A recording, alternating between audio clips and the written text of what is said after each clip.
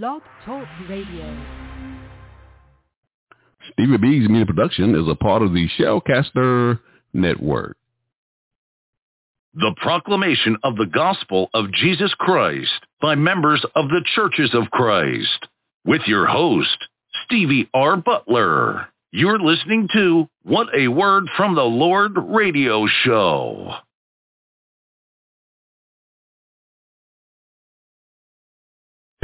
You are my protector, and you are my provider, and my deliverer. There's no other help I know. You are my protector, and you are my provider, and my deliverer. There's no other help I know. I really love the Lord.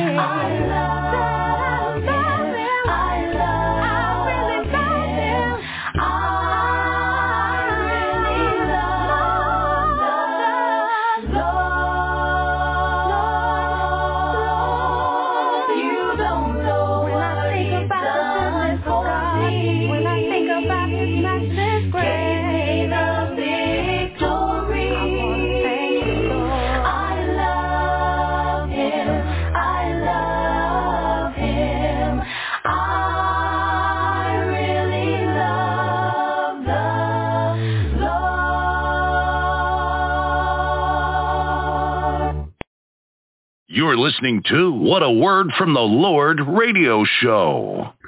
Good evening, wherever you are in the world listening to this radio broadcast. Stevie B's Media Production presents What a Word from the Lord radio show. I'm your host, Stevie R. Butler, and this radio show is being broadcast from Stevie B Media Production Studio in the great state of North Carolina. Ladies and gentlemen, we are just grateful for the privilege to bring you a program where we as Christians and members of the Churches of Christ can share our faith and preach and teach the glorious gospel of Jesus Christ on a weekly basis. If you'd like to contact us while we're on the air this evening, just give me a call to the live show at 713-955-0508. If you have any questions or comments for any of my co-hosts or my guests on this radio show, you can send your emails to my new email address, butlersteve1009@yahoo.com. Or you can give me a call at Stevie B's Media Production Studio at 910-491-6405. Now, again, this program is brought to you by members of the Churches of Christ. And if you need any assistance in locating a congregation in your area, please feel free to contact us. Now, folks, get out your Bibles and study along with us here on What a Word from the Lord radio show. You're listening to What a Word from the Lord radio show.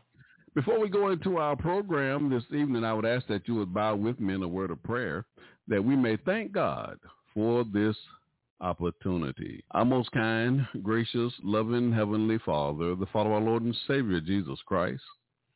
Father, we thank you for this day. We thank you for allowing us to go through the various activities of the day and placing it on our hearts that we are on this broadcast and we're prepared now to present a portion of your holy and divine word. Father, we pray that you'll be with my special guest speaker, Ervin C. Jackson, and my co-host, Isom Mullins, as they break unto us the bread of life. We also ask that you continue to support their families, that support their efforts, that they may continue to sow the seed of the kingdom. Father, we pray that you will be with our listeners who are tuning into this broadcast via Blog Talk Radio as well as through social media. We pray that they may listen well and that they may consider their eternal stance before you and that their hearts may be pricked. And it will cause them to ask the question, what must I do to be saved? Father, we thank you so much for sending your only begotten Son, Jesus Christ our Lord, to die such a death on Calvary's cross. Such a sacrifice, we would not have a hope of eternal life. Father, even now, we ask that you will forgive us for the transgressions of our own heart. We know our flesh is weak, and we often fall short of thy will. Father, we pray that you will continue to bless us and keep us and love us all the days of our lives. And if we have been faithful unto death, Father, we pray that you will save us. For us in Christ's name we do ask it all. Amen.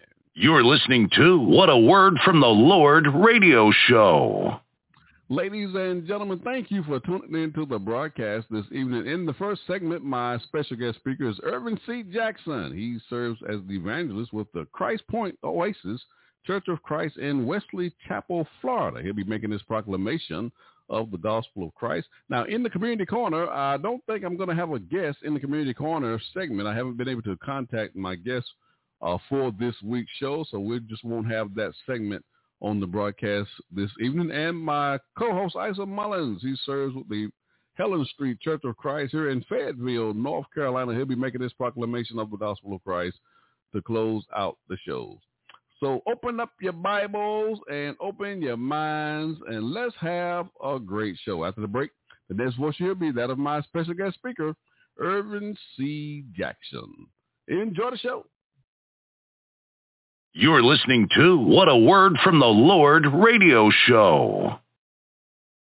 Will you be ready to meet your God? Da, da, da, da, da, da. I'm wondering, will you be ready? Da, da, da, da, da, da. Meet your God. 'Cause Jesus is coming. He's coming. I'm wondering, will you be ready? Be ready. Meet your God.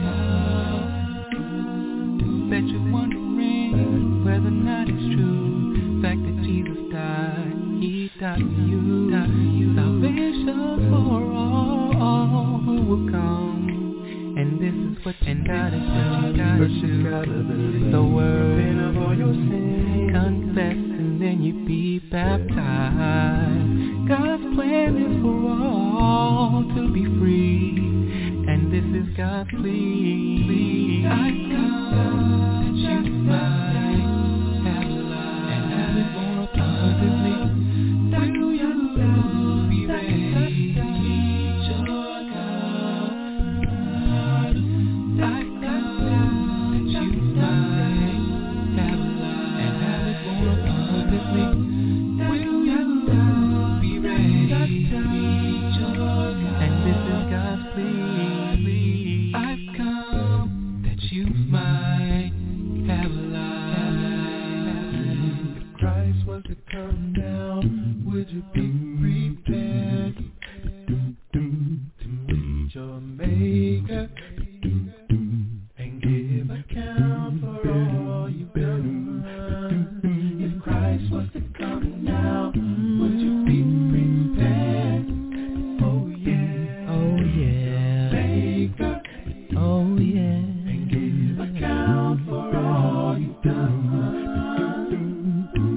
I have a simple question for you. If Christ was here, what would you do? Would you feel safe and secure, or would you be headed for?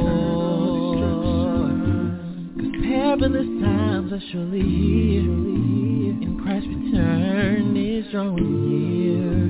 So stop and think of your situation. Are you going in the right direction?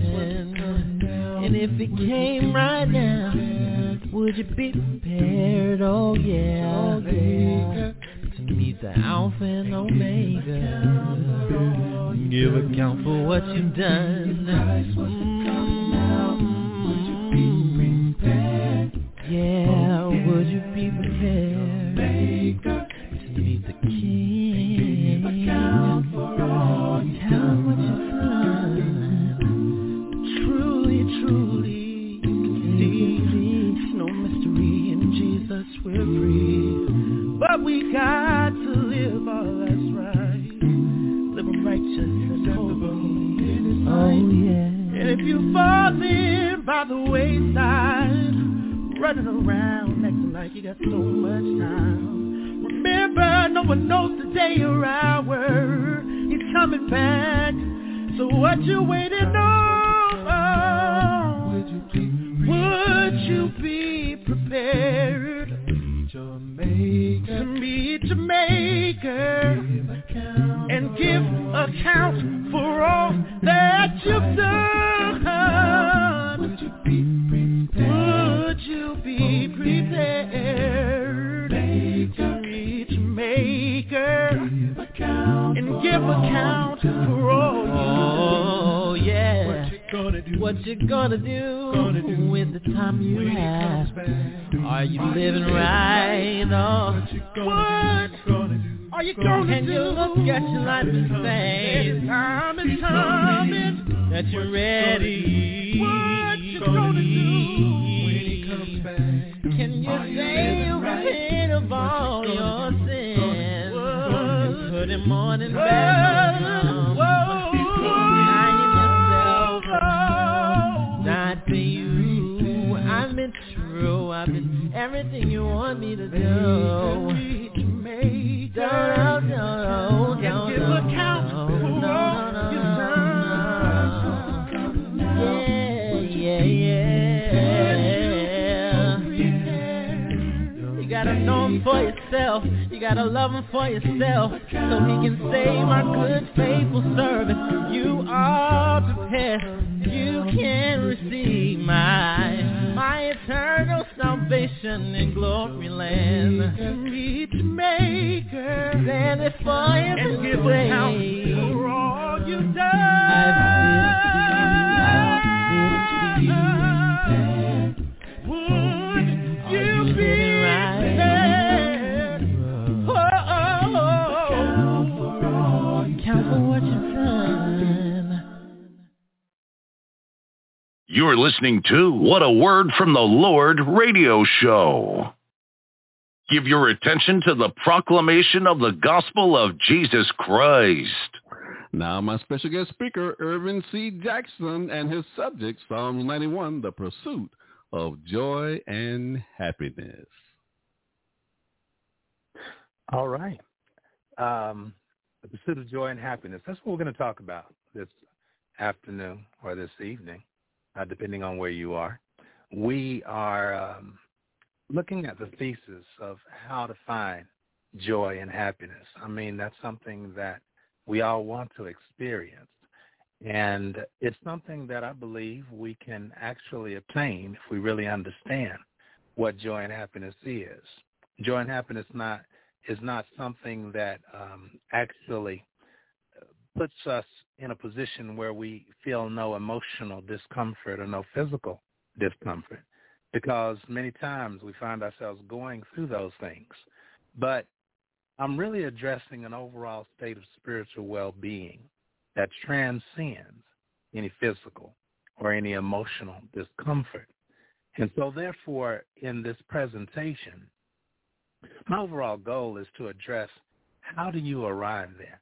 How do you get to that point where you're able to deal with what life throws at you, but yet you still have a spiritual well-being? I believe Paul evidently understood it, and that's why he was able to talk about contentment and being content in any situation that he faces.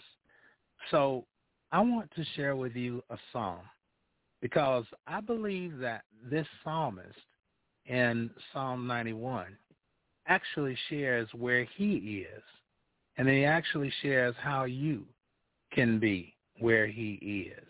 You see, he makes a thesis that basically you too can find joy and happiness when you love God and you acknowledge his name. Now, as we go and progress through this text, and we're going to see several parts. The first part, we're going to notice that the author shares the faith of his experience as being one in relationship with God. And then he makes a recommendation. That author begins to share his faith, but not in relation to what his faith says for him, but what his faith believes God can do for you. So let's look at it. First of all, let's notice his premise, what his belief is. And then let's look at the credibility of him making that statement. In verse 1, he argues, whoever dwells in the shelter of the Most High will find or will rest in the shadow of the Almighty. Now that's a statement of truth. That's a statement that the writer believes without a doubt. That statement the author makes is saying it really doesn't matter who you are. It doesn't matter where you come from. It doesn't matter your background. It doesn't matter how well-bred you are. It doesn't matter how rich or how poor you are. It really doesn't matter if you're black or if you're white. It really doesn't matter if you're Hispanic or you're Asian. It really doesn't matter. You see, if you are a human being and you dwell in the shelter of the Most High, then he says the outcome will be that you will rest in the shadow of the Almighty. Now that's a powerful statement, to rest in the shadow of the Almighty. In other words, you're in his presence. His shadow actually covers you. And so therefore, whatever enemy comes your way, whatever enemy stands against you, when they see the shadow of the Almighty, then what happens is they have respect for not necessarily you, but actually for the one who is providing the rest for you, and that is the Almighty God. So that statement, he says, is good for anybody, but the qualification of that statement is that that individual must dwell in the shelter of the Most High. Now, we all know, based off of being New Testament Christians, then we recognize that a positional relationship with our Father, in order to be in the shadow of the Almighty, is to be in Christ Jesus. When we're in Christ Jesus, then we're resting in the shadow of the Almighty. We have the Father there with us.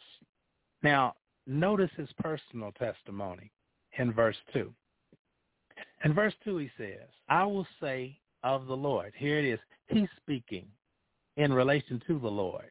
And let me just fill you in a little bit more. First, you have the author's testimony, and you have the author's personal experience. He shares what he believes the author or that God will do. And then the final part of the text helps us to understand why God makes the choice. And you hear his voice, God's voice, speaking at the very end of this passage.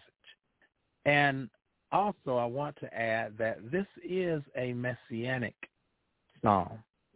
And so what I mean by messianic psalm is that it gives us a glimpse into the Messiah, the Christ, and what things were possible for him as he experienced life in the first century, being one who is the Son of God.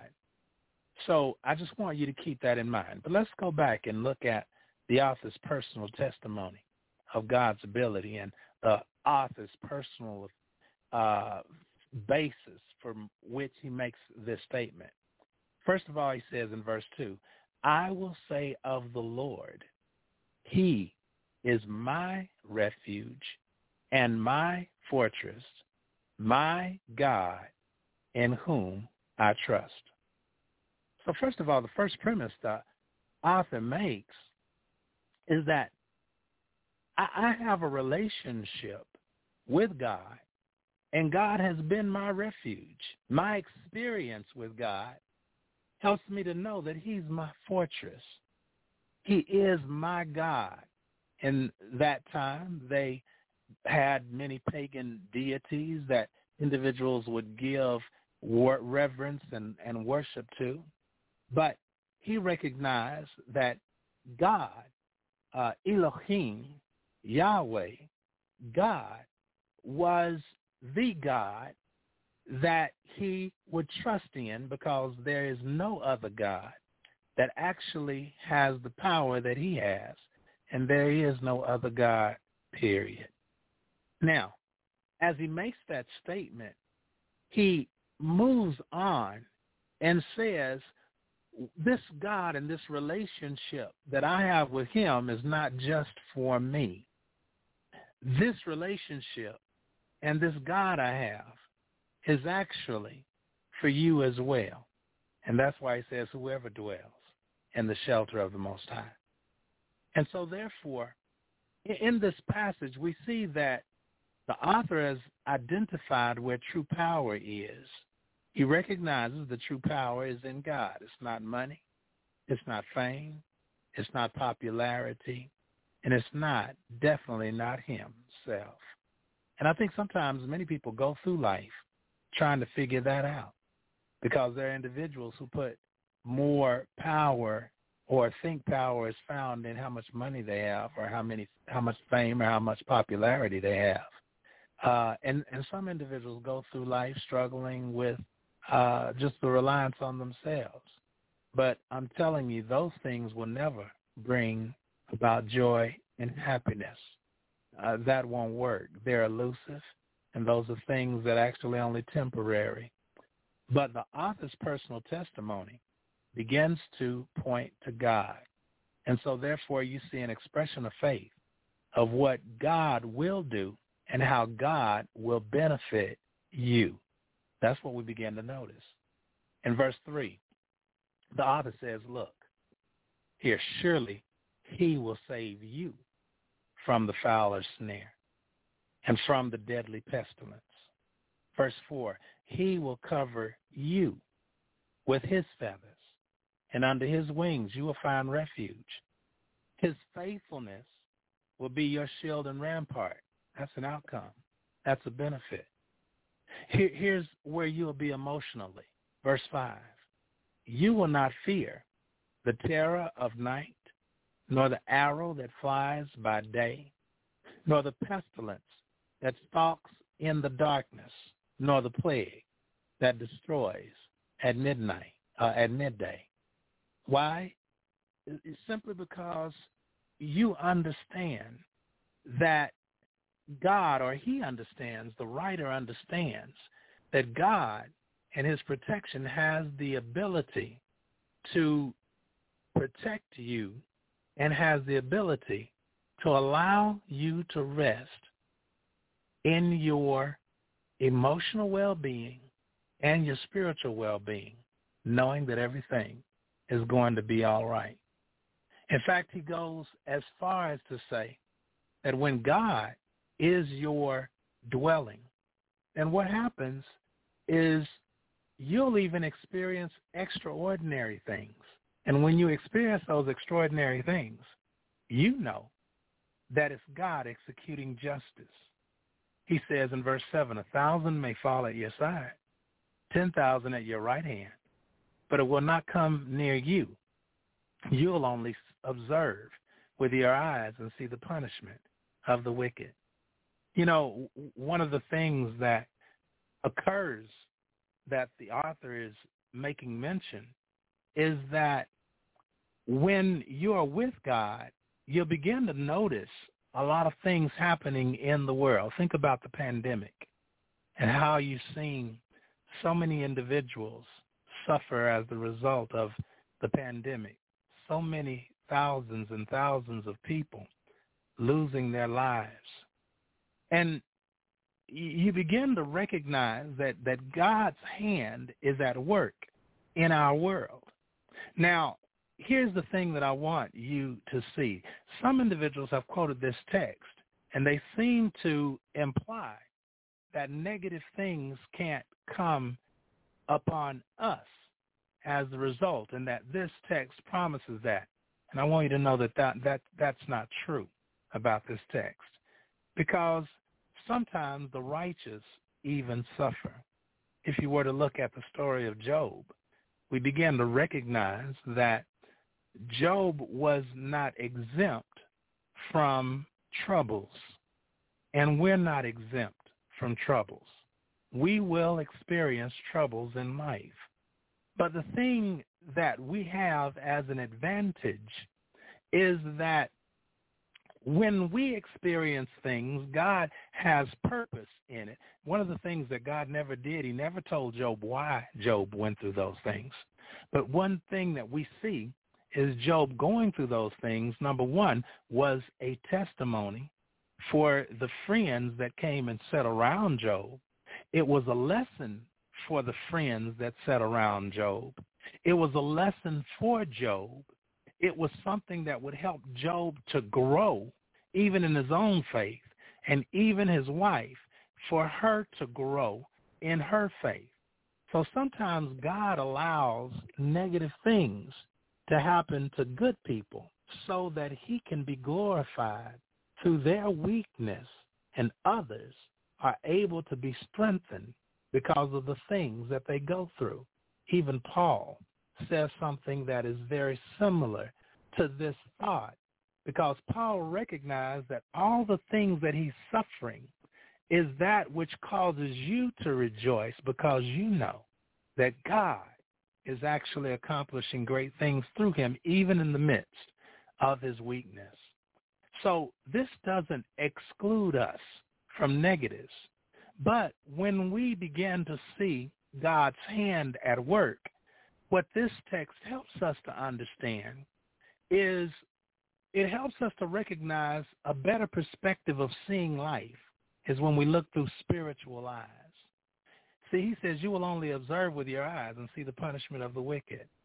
One of the things that we recognize is that even though those who may be walking in fellowship with God, even though they experience things, it's not because of punishment or anything like that. It's so that God can glorify himself through their lives. And even if they pass on from this world to the next, we recognize it's for their glory. Paul says, you know what, he was in a betwixt on whether he should stay here or be going on, because if he went on, he would be with the Lord. That was one thing that we see him saying. He would be with the Lord. He knew that, but he recognized that there was a need for him to be there with them. So when we look and see life and see people passing, we recognize that it wasn't because of their negatives or this, that, and the other that they passed on. It's that God, it was their purpose, and they served their purpose. Now they're moving on to their reward. And then we see some individuals who are actually suffering because of being punished. And our spiritual eyes helps us to have that distinction and make that distinction and see the difference. So when we see this passage, we begin to see him saying that we'll see extraordinary things. In other words, sometimes we'll see things where we've escaped negative situations, where God has delivered us from certain situations, where we've escaped by the skin of our teeth. And we understand that that was God's hand. But we don't get discouraged when we find ourselves still experiencing things, because we know that ultimately God is still accomplishing great purposes, even if we have to go through negative times. Now, notice the recommendation where he gives even more instruction and explanation concerning our warfare. You see, the thing that you begin to see in verses 9 through 13 is more general truths concerning spiritual warfare. And that's what we're actually facing. We're living in a world where Satan lives. And Satan is the god of this world, according to what we read in 1 John, the 5th chapter. He's the prince of the spirit that works in the children of disobedience, according to Ephesians 2, the prince of the power of the air. And so, therefore, our ultimate warfare is against the enemy, Hasatan. And in this text, he's characterized as the lion. He's characterized as the serpent. And we begin to see that the harm and the disaster that seems to be mentioned, we understand that he is allowed to bring those trials. The reason that we understand that and know that, again, I'm going to point back to Job. When we begin to see Job attacked by natural evil, when we see Job attacked by moral evil, then we understand that Satan had the power through influence to actually bring about moral evil. And then also he was allowed to have the ability to bring on even natural destruction in the life of Job. It was used by Satan as the enemy he wanted Job to curse God. In other words, Satan, he brings trials in your life because he wants you to fail. But the reason that God allows it is because he wants you to have faith. He wants you to trust in him, because if you trust in him, then he's able to help you overcome. You see, alone we're powerless against the enemy. He is here to steal, to kill, and destroy. That's why he exists. That's what he's here for. But one of the things that God does is God gives his angels charge for even our protection. And then there's something that we also have to do, and that is we have to put on the whole armor of God. And when we put on the whole armor of God, we're able to stand against all of the cunning, the trickery, and all of the things that Satan does. Now notice what the text says in verse 9. He says, here, let me proposition you. He says, if you say, I want you to consider this. This is what the writer's saying. I want you to consider this. If you say, the Lord is my refuge, and if you make the Most High your dwelling, he says, no harm will overtake you, no disaster come near your tent. Now, when you see that statement, again, I want you to think general truth, because we already recognize that the righteous still experience negative things in their lives. And so therefore we have to understand this just like we understand many of the Proverbs. The Proverbs are general statements. And generally, then we recognize that those things won't come our way. And then he gives a rationale for it in verse 11. He says, here's the reason. He says, for God, he will command his angels concerning you to guard you in all your ways. They will lift you up in their hands so that you will not strike your foot against a stone. You will tread on who? The lion and the cobra. You will trample the great lion and the serpent. Friends, this is talking about spiritual warfare. This is talking, see, one of the things that we have to understand is that angelic beings and spiritual entities, in our own humanness, in and of ourselves, we have no ability to conquer them. The only way that we can overcome Satan and the demons of hell is when we stand in the power of God's might. And that's what Ephesians, the 6th chapter, tells us.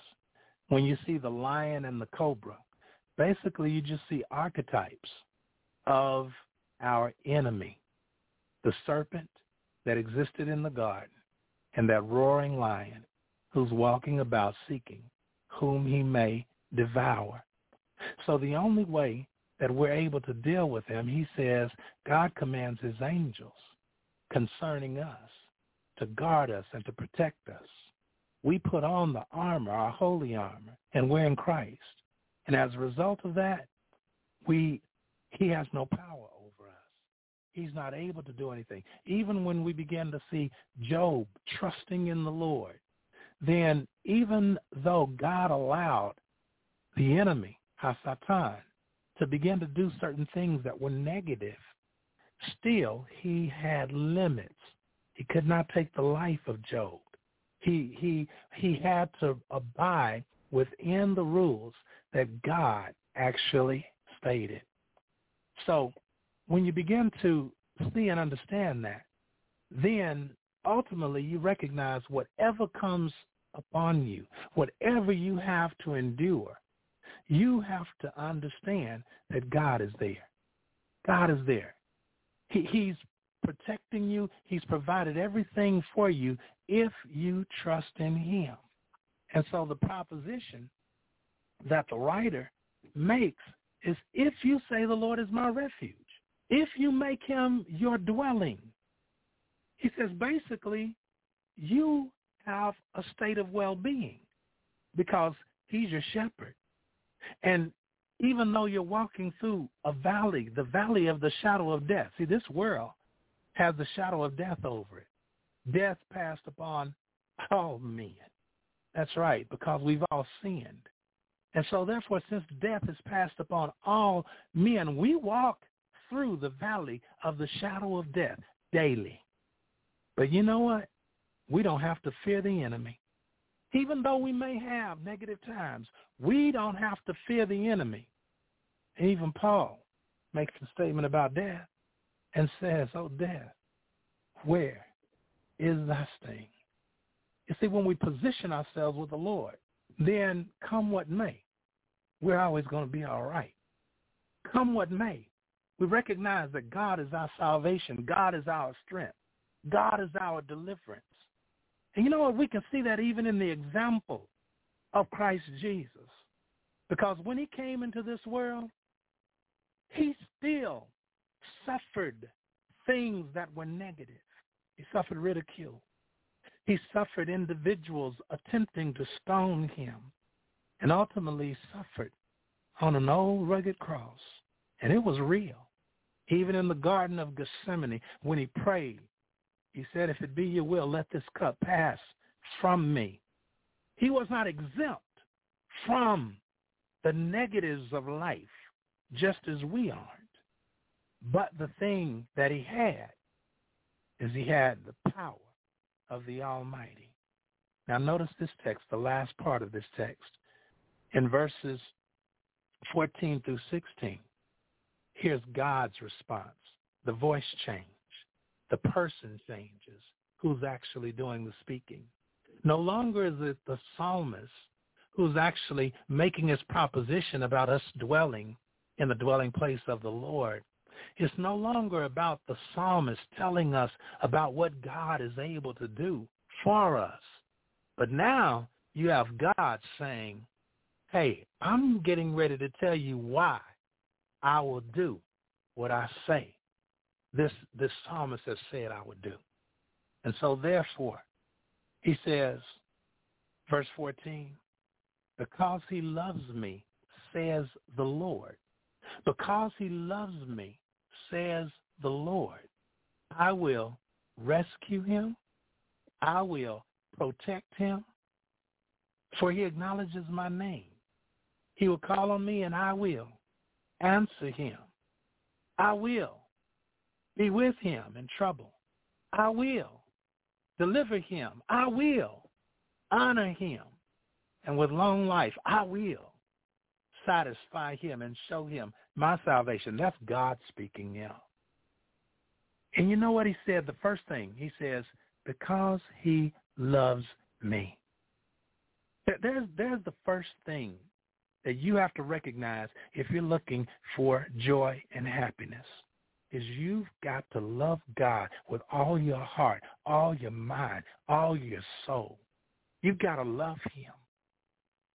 Jesus said you must love him. He says all of the law hangs on loving him and loving your neighbor as yourself. So the first command, you've got to love God. And God says, if you love me, because you love me, God says, I'll go to bat for you. He says, because you acknowledge my name. See, you can't be ashamed of him. You know, Jesus said it in Matthew the 10th chapter in verse 32. He says, if you don't confess me before men, I won't confess you before my Father in heaven. If you're ashamed of me, then you know what? I'm going to be ashamed of you. But God says, look, because that individual, his voice, he speaks. He says, because he loves me and because he acknowledges my name, God says, I will. I will. Now, the statement I will, that's covenant language. That's covenant language. God is saying, look, I'm going to make a promise in view of where they stay, where they are in relation to me. He says, I will rescue him. Wait a minute, rescue for what? If none of those things will pass on, come on me, what are you rescuing me from? Well, it's because sometimes we're going to go through things. But God says, if you love him, he says, I'm going to provide you rescue. I'll provide you protection. I'll answer you when you call on me. I won't close my ear to you, but instead, I'll listen to you. You know, this helps me, makes me think of the Psalms, many of the Psalms that David wrote. And when David would write his Psalms, David would be in negative situations and circumstances. Lord, hear my prayer. My enemy is after my soul. He desires to take my very soul. Many times you would hear David speaking things such as this, very negative situations. Y'all know what David had to go through as the result of Saul. He was not exempt from negative experiences, but because he loved God and because he wasn't afraid to acknowledge the name of God, then God answered him. God would respond to him. God would deliver him. And ultimately, God honored him. And he satisfied him. He says, I will show him my salvation. And you know what, with human beings, often I will don't mean a thing. Because sometimes we're not good at holding up our covenants. Sometimes we're not good at keeping our dues. But you know what? God can't lie. God, if he says I will, guess what? He will. God will be there for us, and that's the strength and the power of this text. And let me tell you something about deliverance. Deliverance is not always deliverance in this life. You know, sometimes we see individuals who have negative experienced sickness that ultimately leads to death. And sometimes we begin to wonder, well, why would God allow that? But sometimes death leads to the victory. You see, for those who die in the Lord, they rest from their labor, and their works follow them. It's just the pathway to the reward is really all it is. And so sometimes even you look at the apostles. If you read Fox's Book of Martyrs, you recognize that the majority of them experienced very negative and very violent deaths. Even Paul beheaded. And you would wonder, well, you know, were they rescued? Did they find salvation? Were they delivered? You know, and my answer is yes. They had a peace. They understood happiness. They were able to count it all joy when they fell into those kinds of situations because God and his presence was there and they knew it. And their faith allowed them to be able to experience a powerful victory. So if you want joy and you want happiness, here's what I encourage you to do. Trust in the Lord with all of your heart. Lean not to your own understanding, but in all your ways acknowledge him. And I guarantee you he'll direct your path. As you walk through the valley of the shadow of death, he'll lead you to green pastures. He'll lead you by the water still. He'll restore your soul. He'll anoint your head with oil. He'll do all of those things. And surely goodness and mercy, it'll follow you all the days of your life. But the thing that I want you to know is that you'll dwell in the house of the Lord forever, even as you pass through death and from death to life. He's there for you. Jesus is the ultimate experience of all of that because even death, he laid down his body, not worried about his body, but God took care of all of it. God took care of his body that it didn't see decay. And he was reunited with his body.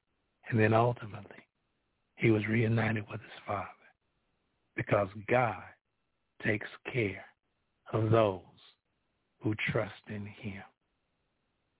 I pray that you find. Thank you for listening.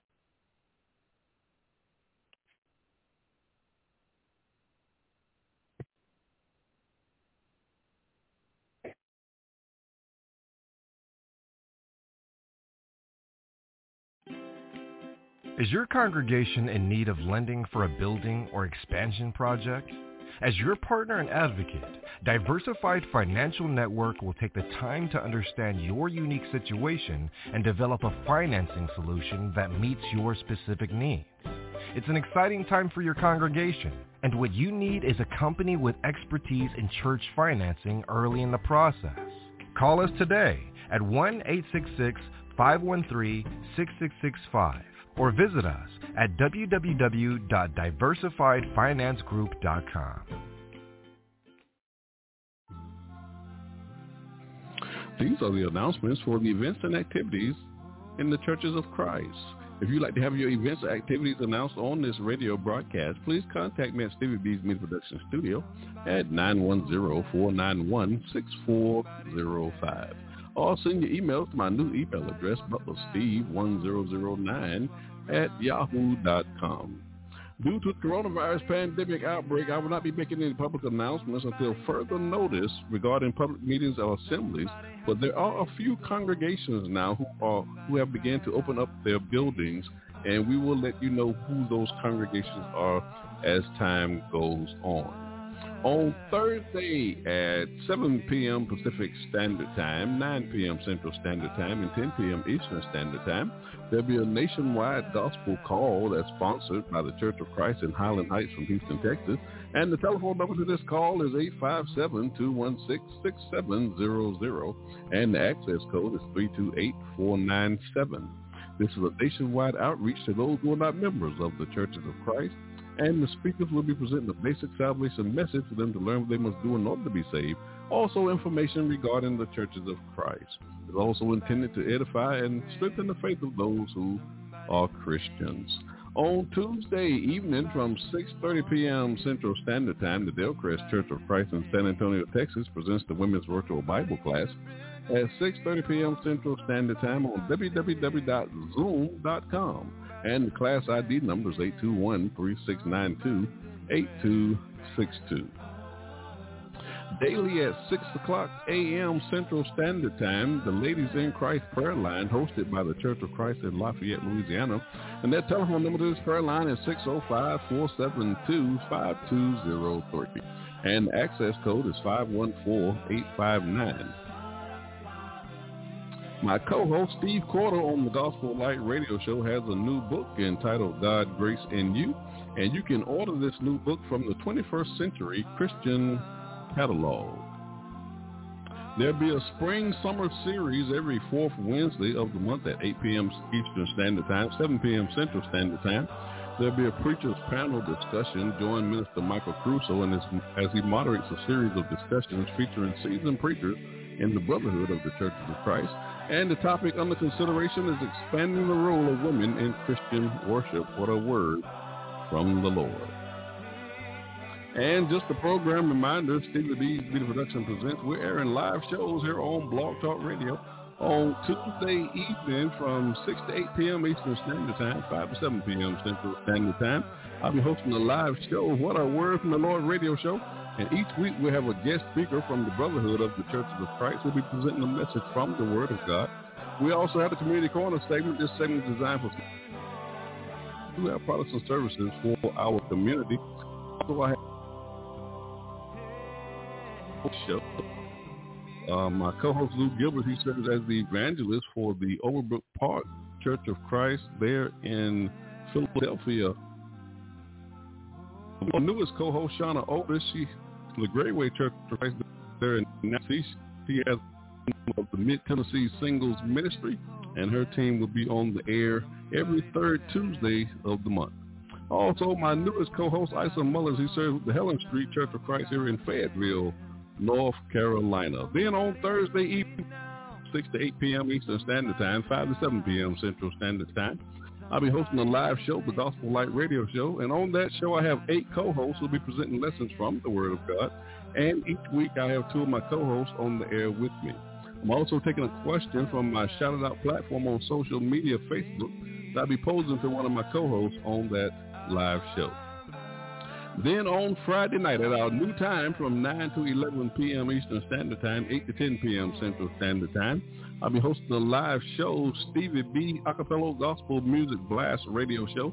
And on that broadcast, I'm playing some of the world's greatest acapella gospel music artists, the sweet sounds of voices. And we also have the Story Glory segment every first Friday of the month. We're interviewing the artists that we're playing on this radio show. And every third Friday of the month, I'm doing my Top 20 Countdown show. And our next Top 20 Countdown show will be on May the 21st. I'll be counting down my top 20 acapella gospel songs for the month of May. And this Friday night, my special guest will be Ervin C. Jackson. You just heard Ervin in the first segment of this radio show. He's a preacher, and he's also releasing new singles of acapella gospel music. He will be debuting 2 of his new singles on this Friday night show. So stay tuned for that show. And also, if you would like to be a sponsor for any of these radio shows, I have a new sponsorship manager. Her name is Michelle Marco from Fort Lauderdale, Florida. And you can contact her at 954-687-4705. Let me give a shout out to all of my sponsors. We certainly appreciate all of our sponsors who are sponsoring these radio shows. Sharon Norwood from Chicago, Illinois. Bethesda Memorial Funeral Director of Crematory Services out of DeSoto, Texas. Stanley Phillips from Little Rock, Arkansas. Cheryl Marah from Charlotte, North Carolina, Yvonne Blazing Cracker Duke from Nashville, Tennessee, Melvin Jackson from High Point, North Carolina, Marquise Hallman from Charlotte, North Carolina, Stephanie Booker Wilson from Greensboro, North Carolina, Diversified Financial Network, LLC, out of Dallas, Texas, and Ordained Faith Publishing from Fort Lauderdale, Florida. The 3 E's of Stevie B's new production. It is the objective of this broadcast. We want to educate, we want to edify, we want to encourage you in a study of God's Word. And that will conclude my program announcements. Stay tuned for my co-host Isom Mullins is coming up next. Stay tuned. You're listening to What a Word from the Lord radio show. And if you miss me from singing, and you can't find me nowhere, come on up to glory. I'll be singing up there. Yes, I will. And I know the Lord, He will greet me over yonder, over on the other shore, way over yonder, over on the other shore. You miss me from praising Him. You can't find me nowhere. Come on up to glory. I'll be praising up there. Heard a minister say to the other day, Lord,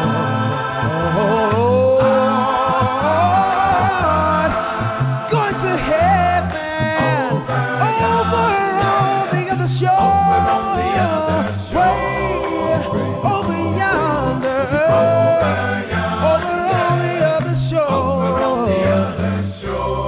You miss me from singing. You can't find me nowhere. Come on up to glory. I'll be singing up there. Yes, I will. And I know the Lord, He will greet me over on the other shore, way over yonder, over on the other shore. You miss me from praising God. You can't find me nowhere. Come on up to glory. I'll be praising up there. I'll be praising up there. I'll be praising up there. Down on my knees, Lord. I'll be praising up there. Gather around the throne. We'll never be alone. Where there'll be no night, Jesus will be the light. Will greet me over on the other shore, way over in glory land. Oh, way over in a heaven land. I wanna go way over yonder, way over yonder.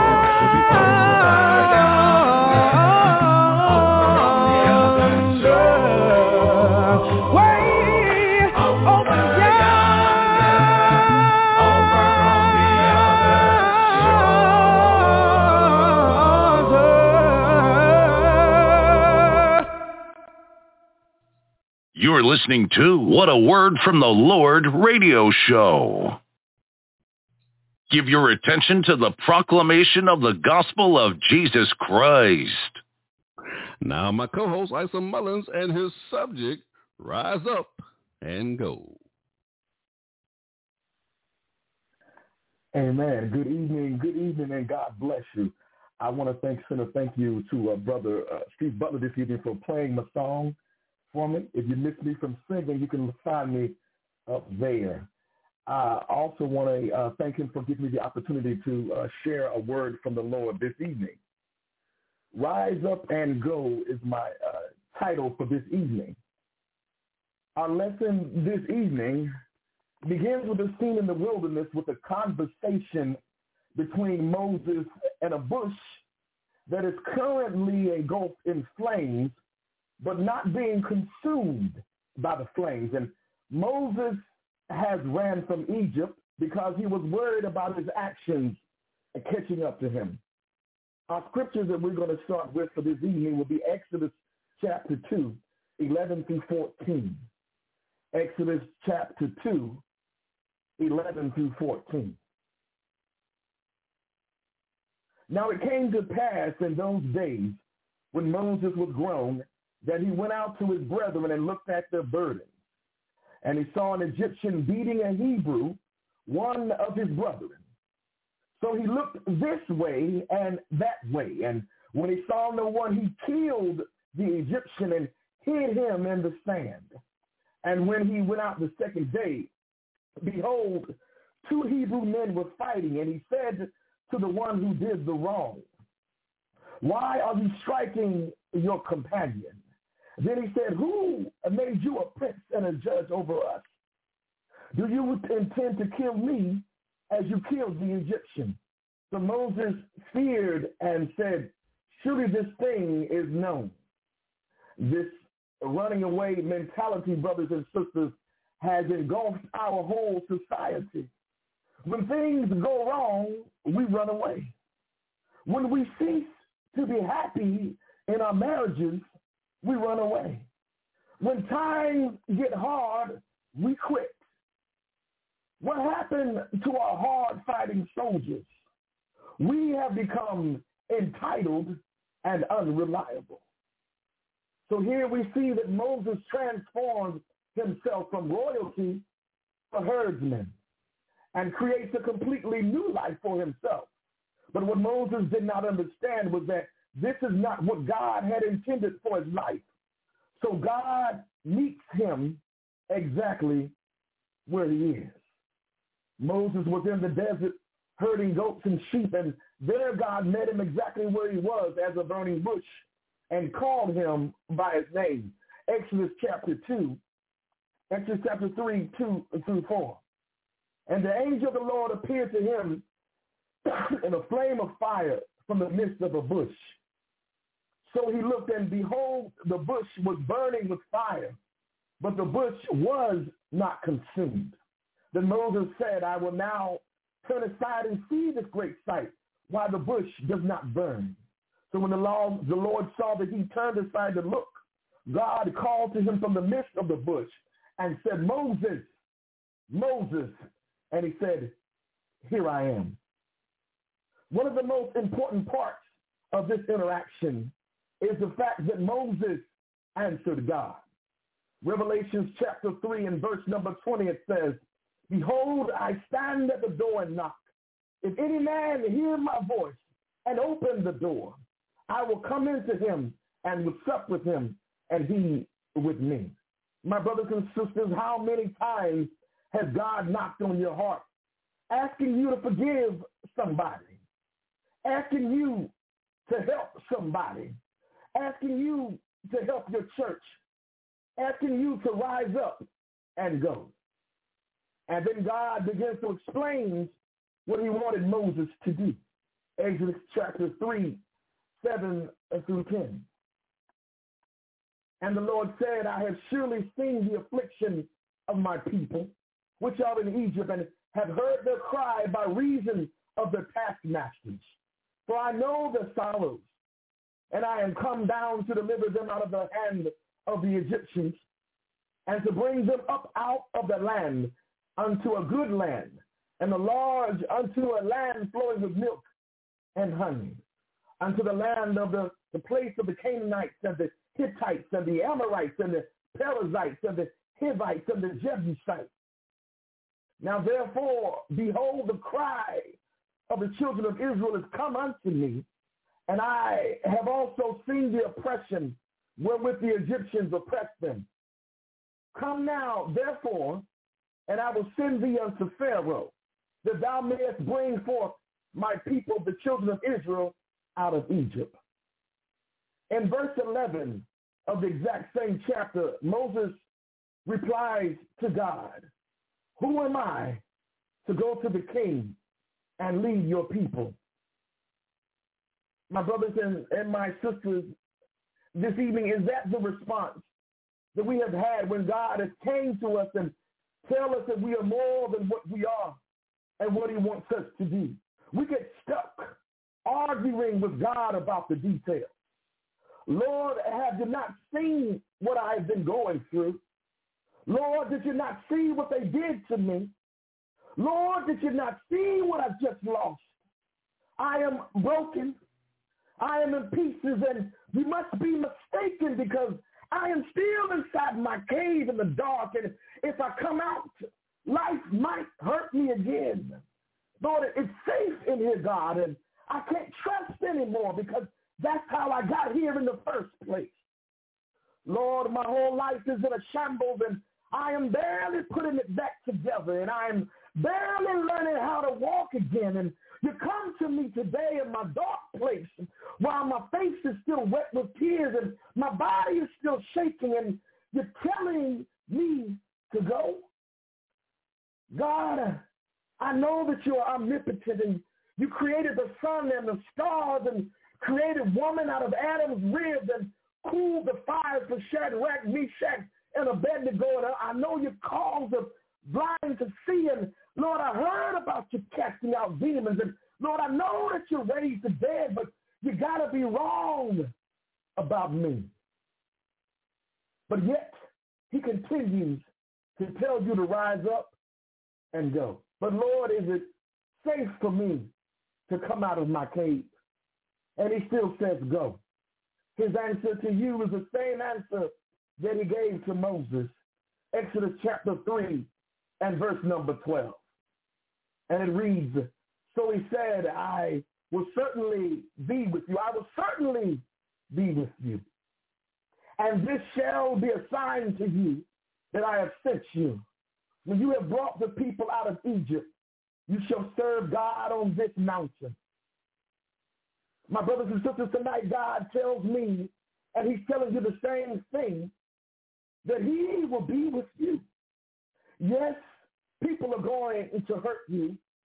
And yes, you are going through issues. You're going to go through issues of pain and turmoil. But his promises remain true. Isaiah 43:2 tells me that when you pass through the waters, I will be with you. And through the rivers, they shall not overwhelm you. When you walk through fire, you shall not be burned, and the flames shall not consume you. John 14:27 says, peace I leave with you. My peace I give unto you. Not as the world giveth, give I unto you. Let your heart be troubled, neither let it be afraid. Joshua 1:9 tells me, have I not commanded thee to be strong and of good courage, and be not afraid, and neither be thou dismayed, for the Lord thy God is with thee, whithersoever thou goest. I don't know how you feel, but these scriptures are telling me that even though I'm behind enemy lines and the enemy is after me, that God has promised me victory, and he just simply wants me to go. There's still souls to save, and many, many, many people who need to know that God loves them. And then I heard the voice of the Lord saying, whom shall I send, and who will go for us? And I said, here am I, send me. Isaiah 6:8. My brothers and my sisters, this evening it is time that we come out of our dark closets and lay down our cloaks of depression and just trust in mighty God. It is time for us to forgive and to let it go. It is time for us to repent and go. Serve. It's time to serve God. But it's time for us to be a light in this dark world. our purpose in life is.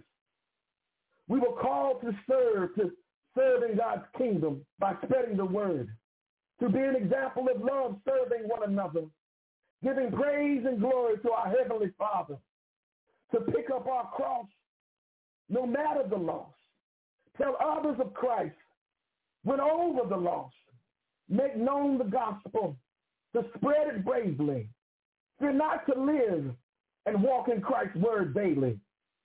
We never know whom we may come across. Have faith in Christ when seeking the lost. God has appointed in his perfect timing those he chosen.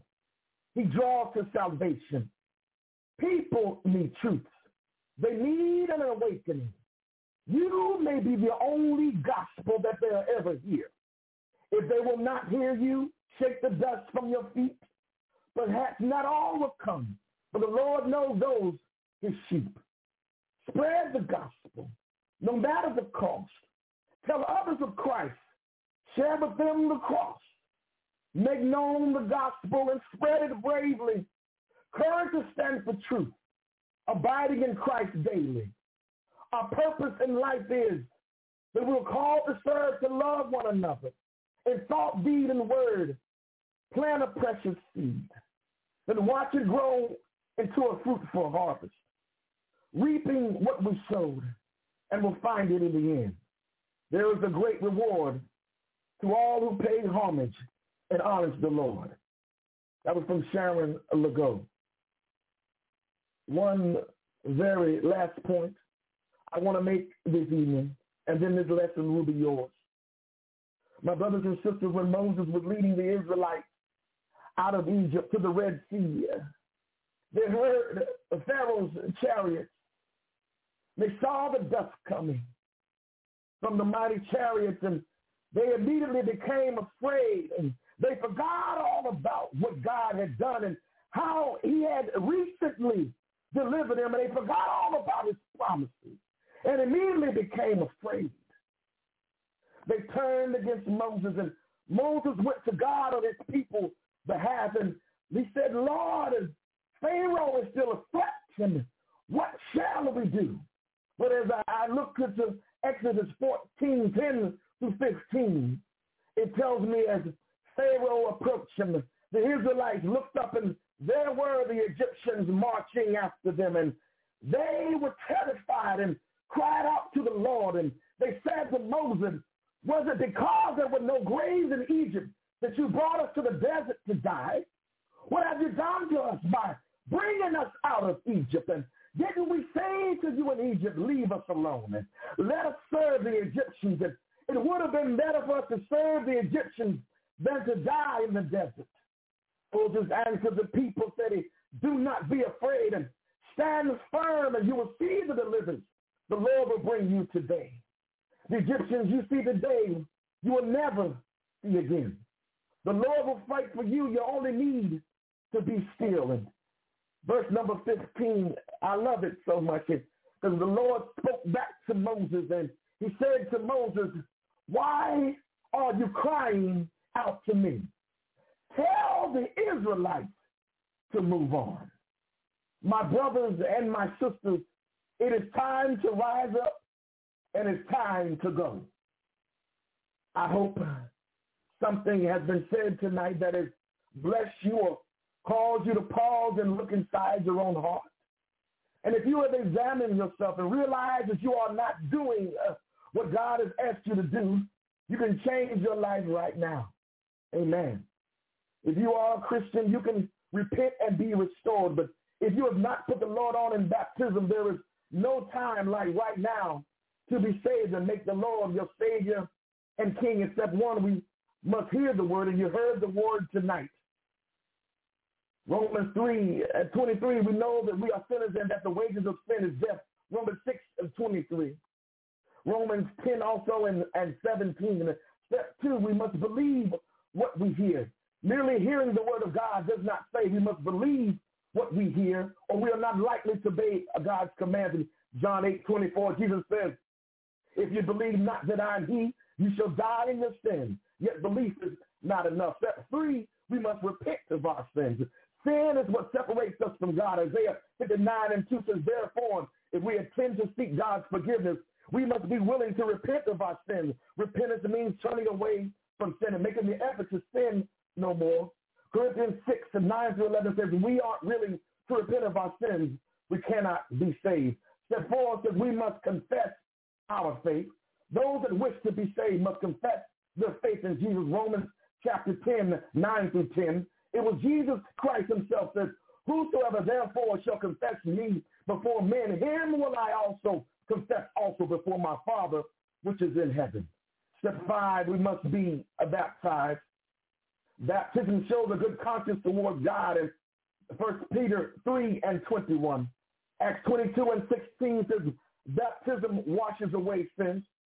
Romans 6:23 and Galatians 3:27 says baptism gives entry into Christ. Mark 16:16 says Jesus' authority made baptism necessary when he gave the command. In other words, our sins are not washed away and we are not in Christ until we are baptized. Step number 6 says we must remain faithful, which baptism puts us into Christ and his blood washes away our sins. We must still be obedient and faithful to God. Otherwise, we will lose our souls. The Bible tells us in Revelation 2:10 that be thou faithful unto death, and I will give thee a crown of life. My brothers, God bless you.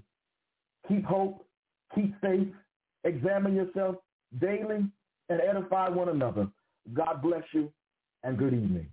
Have a blessed evening. You're listening to What a Word from the Lord radio show.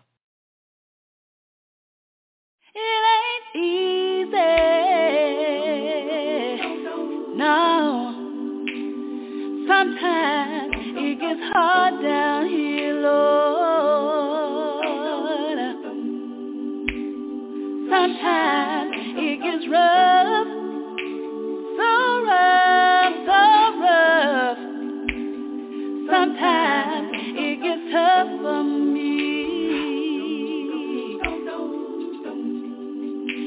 Has anybody been lonely all by yourself? Has anybody been sad, broken hearted and sad?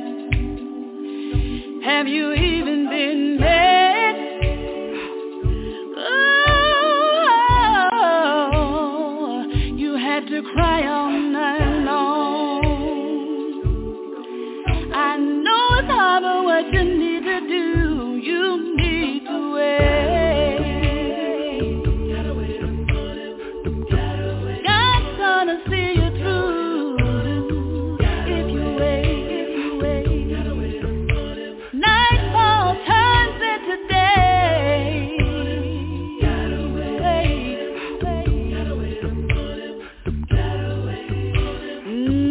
You need to wait upon the Lord. Still sometimes I get tired.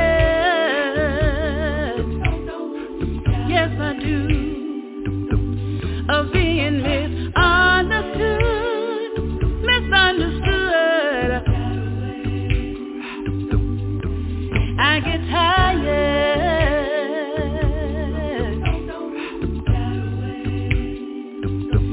of being misused, abused and abused. I get tired, so tired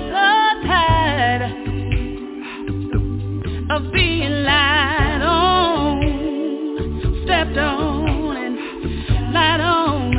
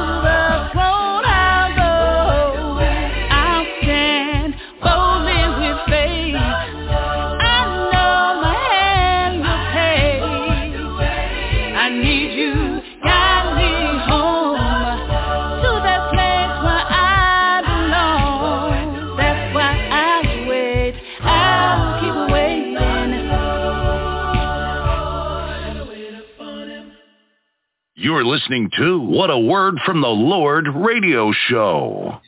Ladies and gentlemen, I want to thank you for spending a little time with us this evening in a study of God's Word. I want to thank both of my speakers on the show this evening, my special guest, Ervin C. Jackson. He did a great job in his lesson, his presentation. Also, my co-host, Isom Mullins, he always does a great job on the show as well. I really appreciate everyone who participated in the show on this evening. We didn't have a guest in the community corner. What a blessing it is, ladies and gentlemen. It is just my prayer that the lessons and the things that was said on this radio show this evening have been beneficial to your spiritual lives, and your relationship with the Lord has been strengthened, because you're not only tuning into this radio show, but you're giving yourself over to a study of God's Word. So until we meet again, I pray God's continual blessings upon your lives, and that He bless you real good. You've been listening to What a Word from the Lord radio show. On behalf of my co-hosts, Isom Mullins, Shauna Otis, and Lou Gilbert, we really do appreciate your love and support for these programs. I'm your host, Stevie Butler. Good night, everybody. God bless you. You're listening to What a Word from the Lord radio show. Give me a song to sing like Jesus. When I am face to face with my storm, give me the voice to work when my enemies at my table, in the midst of my trials. Lord, give me a song. Give me a song to sing, Lord, like Jesus. When I am faced, Lord, I'm faced to face with my song. Hey, and I need my voice. Give me the voice. Lord, I need the word. Well, to say to the enemies at my table, in the midst of my trial. Lord, please won't you give me a song.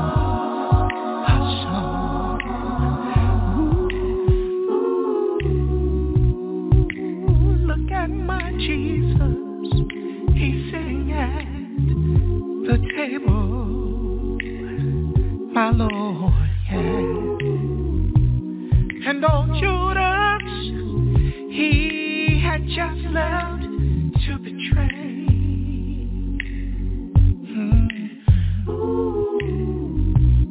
Before going to the garden, Gethsemane, Jesus called for a song. In the midst of my trials, help me to do the same. Father, please give me a song to sing. Hey, just like Jesus. Lord, I am faced. When I am faced, Lord, I'm face to face with a storm, and I need my voice. Give me the voice. Lord, I need the word to say to my enemy sitting right at my table in the midst of my trial. Lord, give me a song. Ooh. Songs have a way of easing heavy burdens. Don't think so. Said songs have a way of lifting heavy loads. Don't they, brother? So next time you are faced with your soul, take a dip from my Jesus.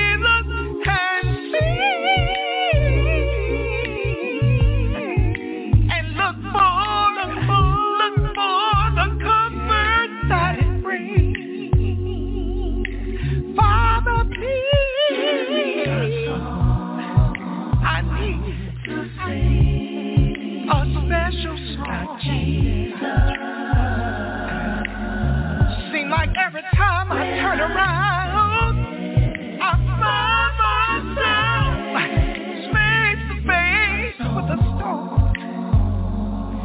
So I need my forgive me, help me know the right word to say to the enemy sitting right at the table. In the midst of my heart is breaking.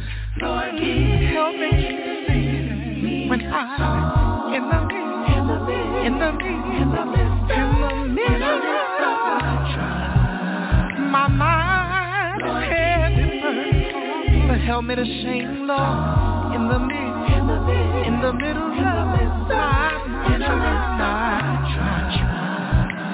Lord, I need a song like Jesus in the midst of when I'm in the middle. You're listening to What a Word from the Lord radio show. You've been listening to What a Word from the Lord radio show, episode 198. When I see the light of the morning sun, and I see that everything is fine,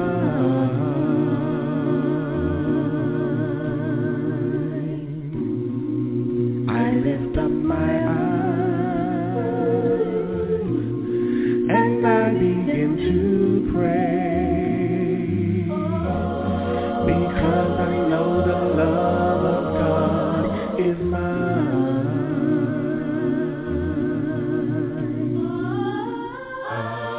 He watches me every day, takes care of me in every way. Whenever I'm in despair, I know the Lord is there.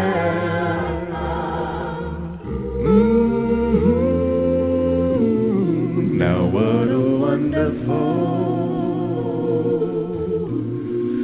Father we must have,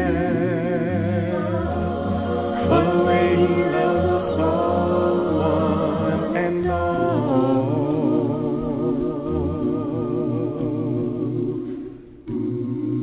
Gave His only Son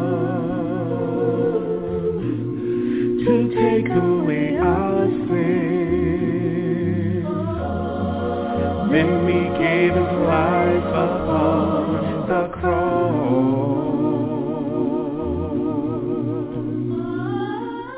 Jesus died on the cross,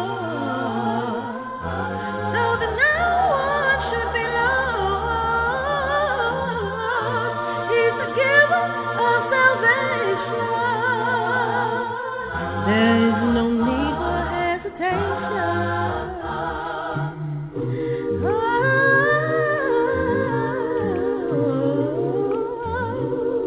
Jesus gave His life for all. He died upon the tree for you and me. Oh yes, He did. Jesus gave His life, the perfect sacrifice.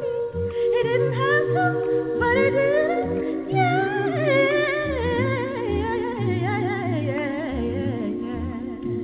Oh, yeah, thank you, Lord. Oh, now how many of you in this place tonight need to have Jesus as your guide?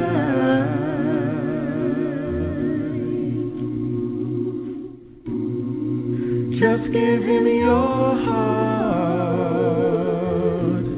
your soul and your mind, and He will give you eternal life.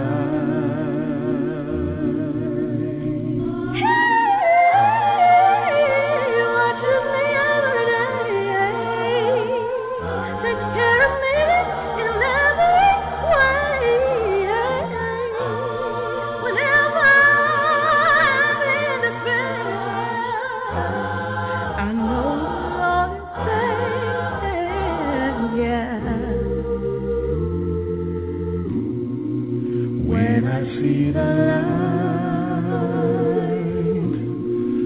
of the morning sun, and I see that everything is fine. The love of God.